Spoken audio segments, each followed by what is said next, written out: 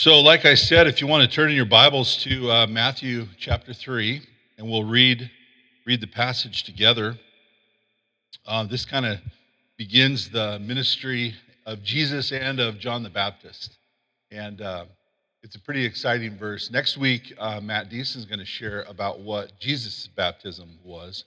This is just the first part as we read together, starting in verse 1. In those days, John the Baptist came, preaching in the wilderness of Judea and saying, "Repent, for the kingdom of heaven has come near." This is he who was spoken of through the prophet Isaiah, a voice of one calling in the wilderness, "Prepare the way for the Lord and make straight paths for him." John's clothes were made of camel's hair, and he had a leather belt around his waist. His food was locusts and wild honey. People went out to him from Jerusalem and all Judea and the whole region of the Jordan. Confessing their sins, they were baptized by him in the Jordan River. But when he saw many of the Pharisees and Sadducees coming to where he was, he said to them, "You brood of vipers, who warned you to flee from the coming wrath? Produce fruit in keeping with repentance. And do not think you can say to yourself, 'We have Abraham as our father.' I tell you that out of these stones God can raise up children for Abraham. The axe is already at the root of the tree, and every tree that does not produce good fruit will be cut down and thrown into the fire. I baptize you with water for repentance, but after me comes one who is more powerful than I, whose sandals I am not worthy to carry. He will baptize you with the Holy Spirit and fire. His winnowing fork is in his hand, and he will clear his threshing floor, gathering his wheat into the barn and burning up the chaff with unquenchable fire." So there's a lot of stuff going on in this passage. And the first thing we want to talk about is just John himself. He's a pretty unique character. I mean, the way that he is portrayed in the scriptures here, he sounds like one of the more distinctive characters, certainly in the New Testament and perhaps in the whole Bible. He obviously had an unusual flair for fashion, maybe a little bit different than the, what do you guys call them in Portland? Hipsters? Yeah, something like that. He wore a camel's vest, and he had a leather belt around his waist. And I don't know if any of you have ever been around a camel. Had a chance to touch a camel when I was in Dubai, and they're nasty, stinky, and extremely coarse-haired animals. They're used to living in dry, hot, sandy regions. And so this is what he chose to wear every day for his clothing. And he had a leather belt kind of cinching it up. And it says he lived in the desert wilderness. The desert wilderness is just the place where the expectation of the people that something was going to come from the wilderness. Something we talked a couple weeks ago about the Magi coming to visit Jesus and following the signs, and how there was this expectation in the entire region that this Messiah, this anointed one, was going to come and was going to be born around this time.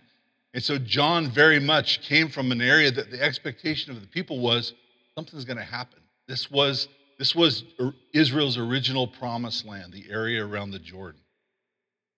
He ate locusts and wild honey. You guys have locusts on your Christmas menu this year?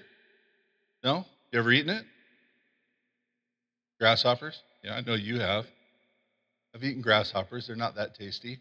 But can you imagine if that was your food, was to crunch on this big old nasty bug? He's an interesting fellow. The wild honey I could handle, but it says he preached a strange message. And unlike so many people, John the Baptist, he knew what his mission was in life from the very beginning. He came preaching what was known as a baptism of repentance, because he clearly understood that he had been set apart by God for a specific purpose. I want to ask you a question to kind of start off this tonight. I wonder how many of us here tonight understand that each one of us have been called by God and set apart for a purpose. Every person here. Do you know Jesus? If you're following Jesus, you're a disciple of Jesus, you have been called by God, and you have been set apart for a specific purpose. John clearly knew what his purpose was. Through God's direction, through the expectation of the Old Testament scriptures, through all that had been taught to him from his parents as he's growing up. Remember, the angel came to his father, and as he was telling him that you're going to be with the child, he couldn't believe it. He was told what the name was going to be. He couldn't believe it so much that God stopped him from speaking until John was born. So there was all of this expectation that was brought up in John. And through God's direction, John the Baptist challenged people to prepare for the coming of the Messiah by doing two things: turning away from sin and being baptized as a sign of repentance. Turning away from sin. That's something that we all have to face in our lives, right? John's sole purpose was to come into that region with that expectation that this person was going to come, this Messiah, this anointed one, and preach this message. Preach this message of repent of your sins and be baptized. Be baptized in the waters of the Jordan River where he was. Although John knew that he held no power or influence in the Jewish political system, he delivered his message with such force and authority in that region that hundreds of people were coming to him because they saw what was taking place. And they began to hear his message, and it began to kind of seep into him because the people could not resist the overpowering truth of his words. As they flocked by the hundreds and perhaps thousands to hear him and be baptized, and even as he attracted the attention of the crowds, he never lost sight of his mission, and that was to point people to Christ. So the second question I want us to consider tonight as we're kind of looking at this passage, first is, do you understand you're called for a purpose? And the second one is that purpose being to point people to Christ. And the question we need to ask ourselves is, do our lives reflect Christ in such a way that people are pointed to him? Do our lives point people to Christ? Think about that. Think about that in the places that you find yourself tomorrow or the next day or next week or in a couple weeks when some of you are heading back home and you're back into your familiar surroundings and you're hanging with some of those friends. Do your lives today or next week or 2 weeks from now reflect Christ in such a way that people are going to be pointed to him? I think back on the times when I was in college. I went to WSU and I was in an engineering degree program. And I remember going back to my hometown on Christmas break. And I got to tell you, preparing this message this week, completely, I look back on all the lost opportunities because my life was not reflecting Christ. It was reflecting the world. It was reflecting what I wanted to do. It was reflecting all the things that was fun to me, the things that I wanted to put into my life to give me pleasure. It certainly wasn't reflecting Christ. Sometimes it was, but I think for the most part, I would have been standing more on the side of the Pharisees than those who were called to that repentance. Little background on John the Baptist. John's mother, Elizabeth, was a relative of Mary, Jesus' mother, the mother of Jesus. The two women were pregnant at the same time. And you may remember that there was a passage, it's talked about in Luke chapter 1, where these two expectant mothers come together. And it says, John in Elizabeth's womb leapt for joy when he was filled with the Holy Spirit because of being in the presence of Jesus. So we know John was a spirit-filled person from before he was even born. The angel Gabriel had already foretold of this miraculous birth and this prophetic ministry of John the Baptist, as I mentioned, to his father Zechariah. Zechariah didn't believe it, so he got to have his mouth shut for the entire pregnancy until he was born. His wife may have enjoyed that. I don't know.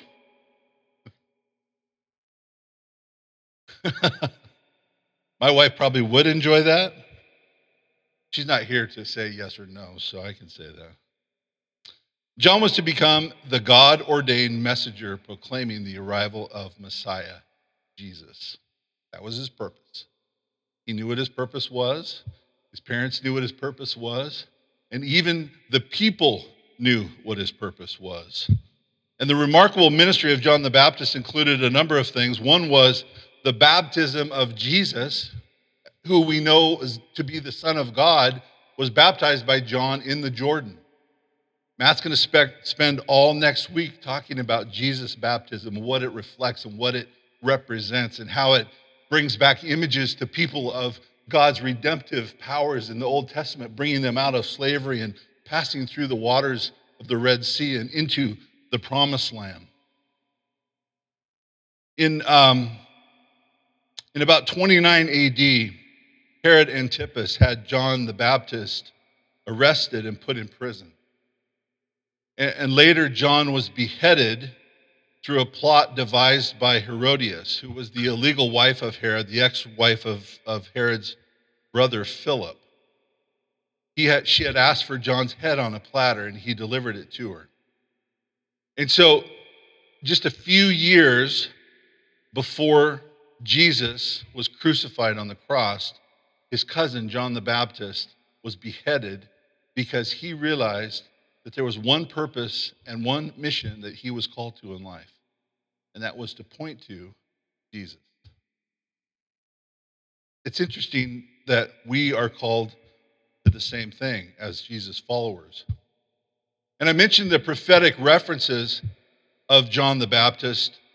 We have to kind of look at this section of the center of the text to understand why the people who were listening to him speaking, that Matthew's writing this section, and John the Baptist is out there in the alongside the River Jordan, coming from the wilderness. He's speaking this baptism, speaking about this baptism for repentance, for the forgiveness, or for the turning away from your sins.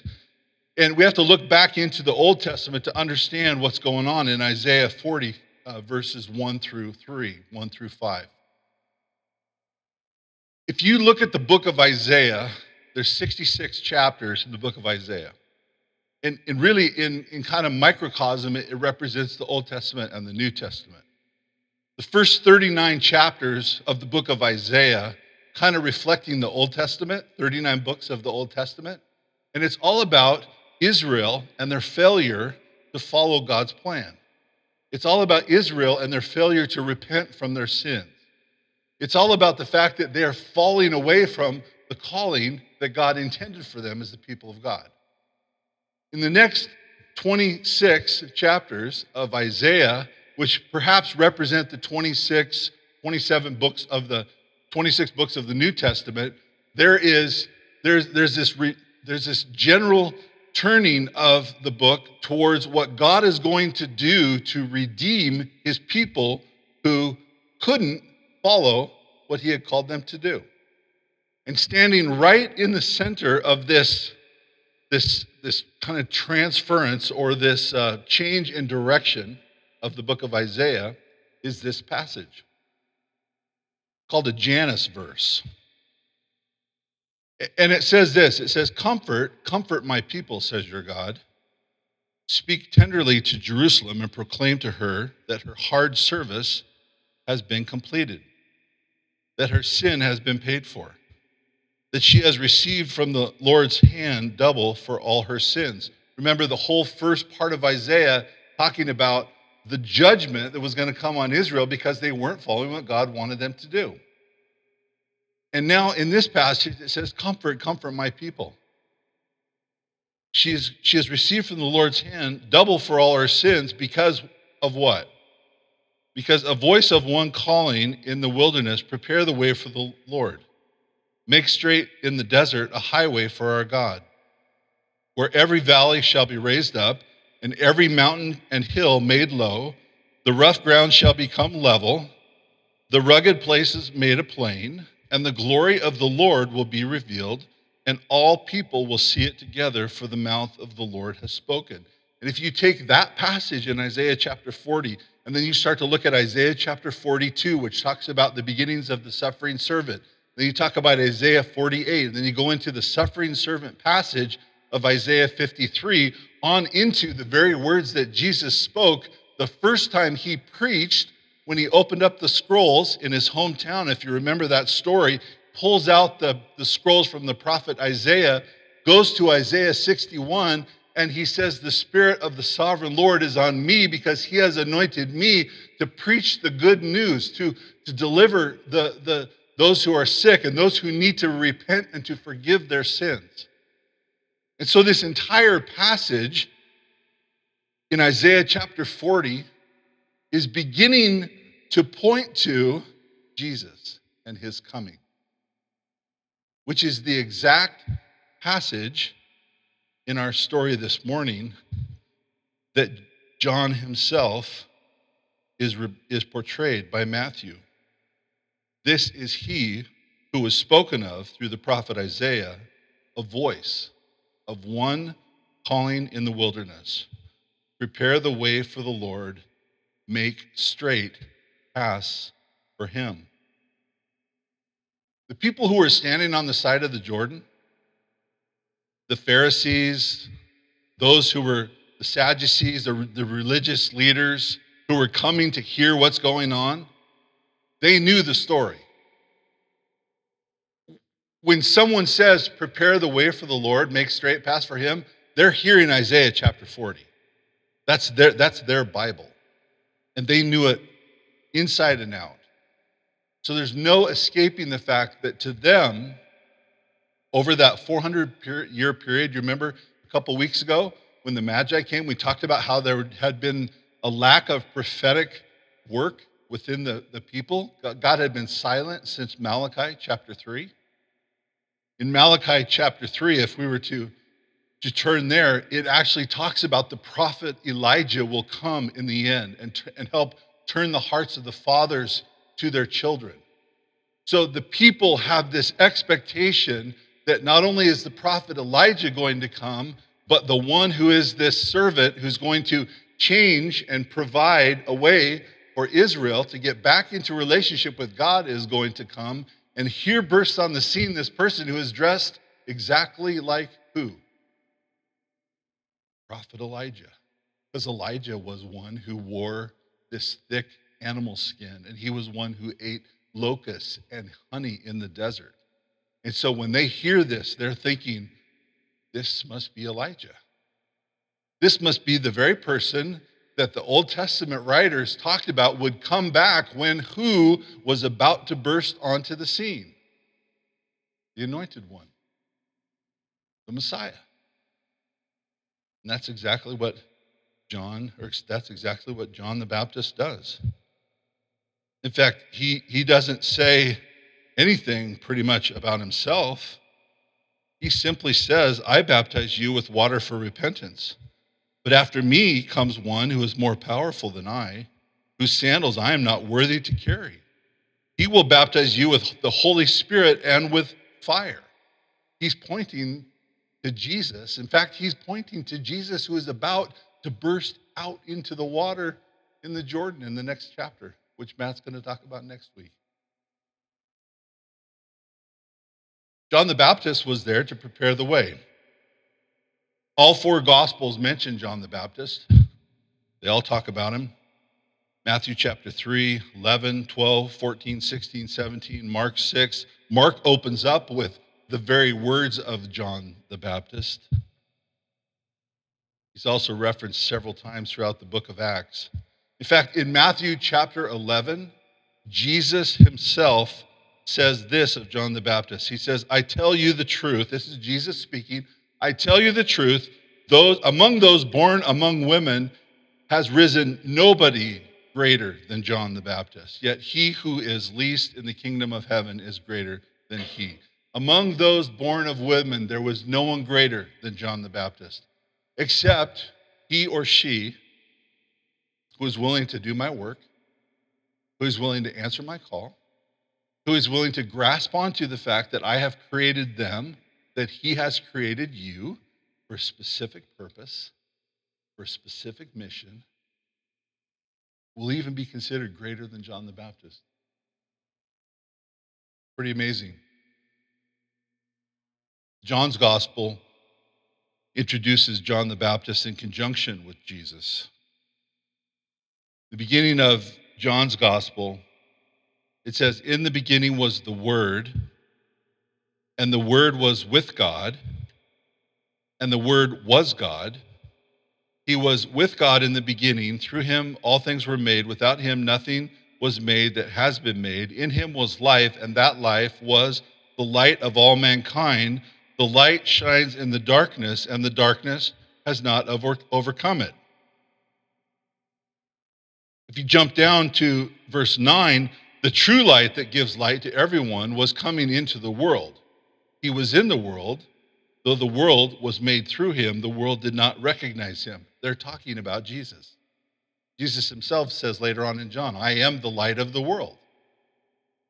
Right in the middle of this discussion about Jesus being the light that breaks into the world, going back to Isaiah chapter 7, chapter 9, when it talks about the people walking in darkness have seen a great light, for to them a child is born, to them a son is given.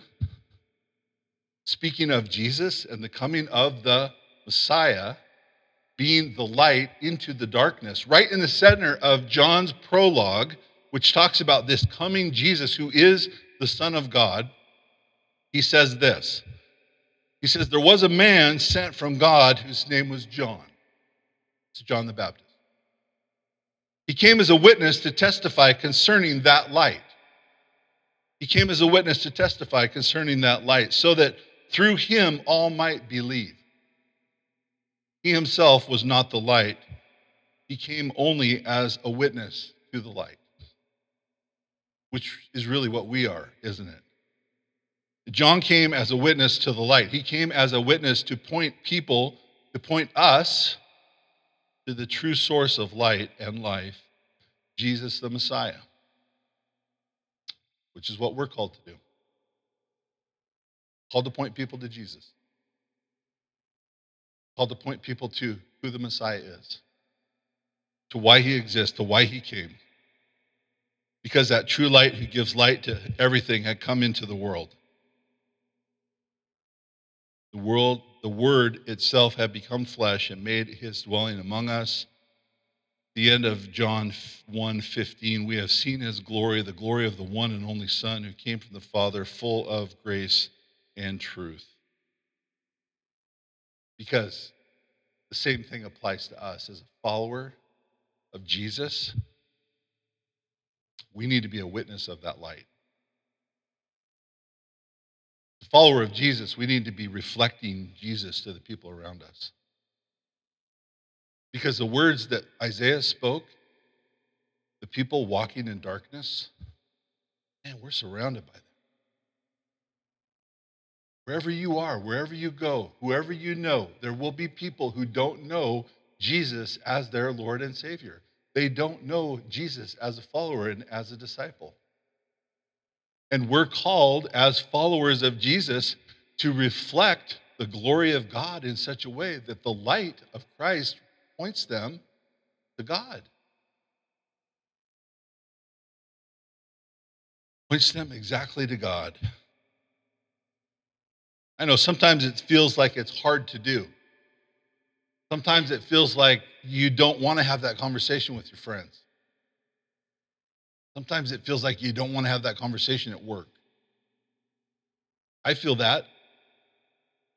I feel that when the places that I go, I work in as a chaplain in the hospital and in doctors' offices, and I go in people's homes, and my whole calling is to provide spiritual care to people when they're either sick or entering into the final stages of their life.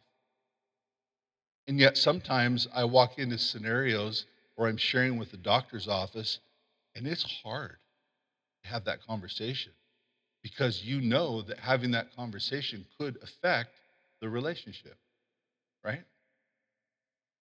I just want to let us all realize and let us all know that not having the conversation definitely will affect the relationship of that person with God. And which one is more important? John had a lot of strengths. One of his greatest strengths was his focused and faithful commitment to the call of God on his life. He had taken this Nazarite vow, which means that they followed a strict set of rules that they had to do. And taking this Nazarite vow for life, he personified the term set apart for God. John knew that he had been given a specific job to do, and he set out with a singular obedience to fulfill that mission. He didn't just talk about repentance from sin. He lived his life with a boldness of purpose that everything that he did, every conversation he had, every place he walked into, it reflected his calling. It reflected who he was. And he was uncompromising about that to the point where he was willing to be a martyr, have his head chopped off, because he was so bold with his faith. So as we kind of wrap up this morning, I want to end with maybe 3 observations for us. And we're going to kind of end with this question: what do we learn from John the Baptist? Right? It's kind of the so what question. When you're sitting here, you're listening to this story about John the Baptist, and you're thinking to yourself, come on, who is this guy? Keeps going on and on. I actually have a timer tonight, and I'm going to be pretty close to being on time. But the idea is, what do we learn from John the Baptist? What do you guys want to learn from him? What should God be speaking to us about John the Baptist in our life in 2016 in Spokane, Washington, as mothers and fathers and students and whatever place that we find ourselves? What should we learn from John the Baptist? The first thing we should learn is that God has called each of us to a purpose in life. And Jesus is the way to finding that purpose. Every one of you here tonight is called for a specific purpose. You want to know what that purpose is? Look to Jesus. He said himself in John 14, I am the way, I am the truth, and I am the life. No one comes to the Father except through me. Jesus said, I am the way. You want to know what your purpose is? Look to Jesus. Ask him. Ask the Holy Spirit to reveal to you what's your purpose. What is it that you're called to do? The people have been asking that question for centuries. The early church, after the Reformation in like the 17th century, there's this document called the Westminster Catechism. The Westminster Catechism is basically, it's a teaching. And it's a series of questions that as you ask the question and answer the question, it reveals and explains to you who God is. And the first question in the Westminster Catechism says this: what is the chief end of man? In other words, why do we exist? What is the chief end of humanity, God's creation? What's our purpose?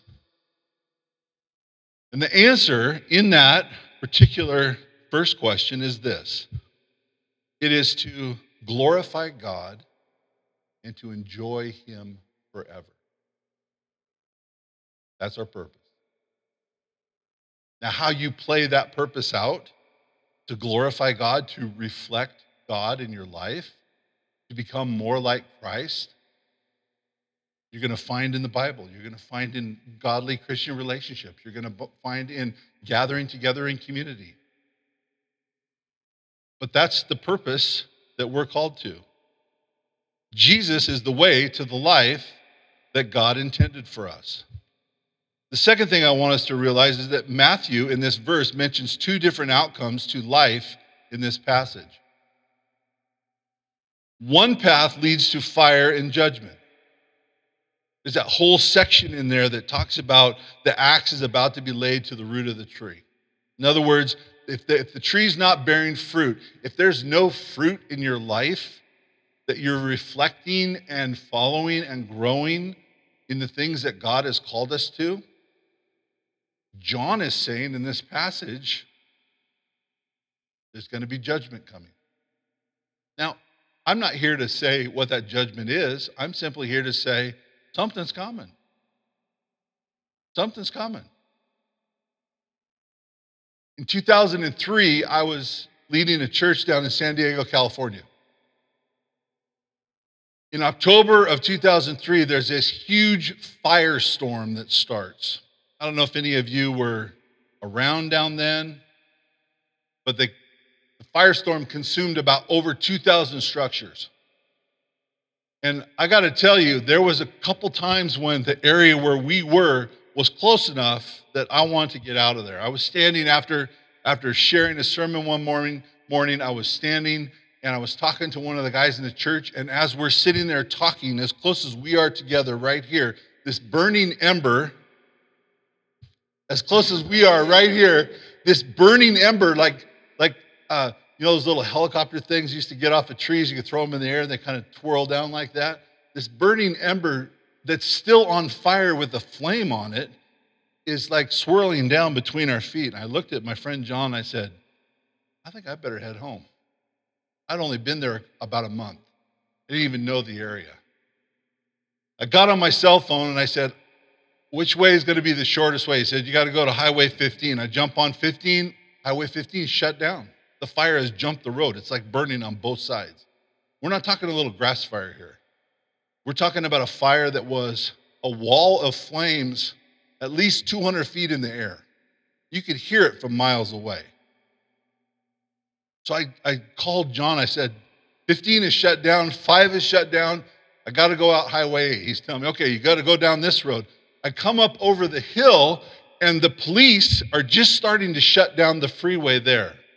I'm talking to John on the phone as I'm driving. He goes, take a right. So I'm going on this back road. He's trying to get me around it because he knows if I can get on the other side of it, because they're stopping people from coming into town, I can get away from it. I'm going down this back road, and I can hear and smell what's going on. And I got to tell you, it was a little bit frightening. I came up over the hill, and all of these people had stopped, and they were out taking pictures, and all I wanted to do was head the other direction and get away from it. See, that's what God is calling us to do. That's what repentance is.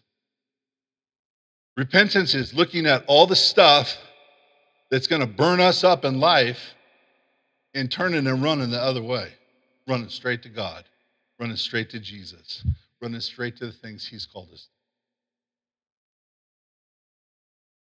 to. Two paths, one leading to fire and judgment, the other path leading to the waters of baptism, of repentance and forgiveness, and the living waters of eternal life that we find in Jesus. And finally, I want us all to remember that we have to choose the path. We have to choose the way. There's a story that I'm going to read to close tonight. And some of you may have heard this before. It's by an author by the name of Portia Nelson. And it goes like this. I walk down the street. There's a deep hole in the sidewalk. I fall in. I am lost. I am helpless. It isn't my fault. It takes forever to find a way out. I walk down the same street. There's a deep hole in the sidewalk.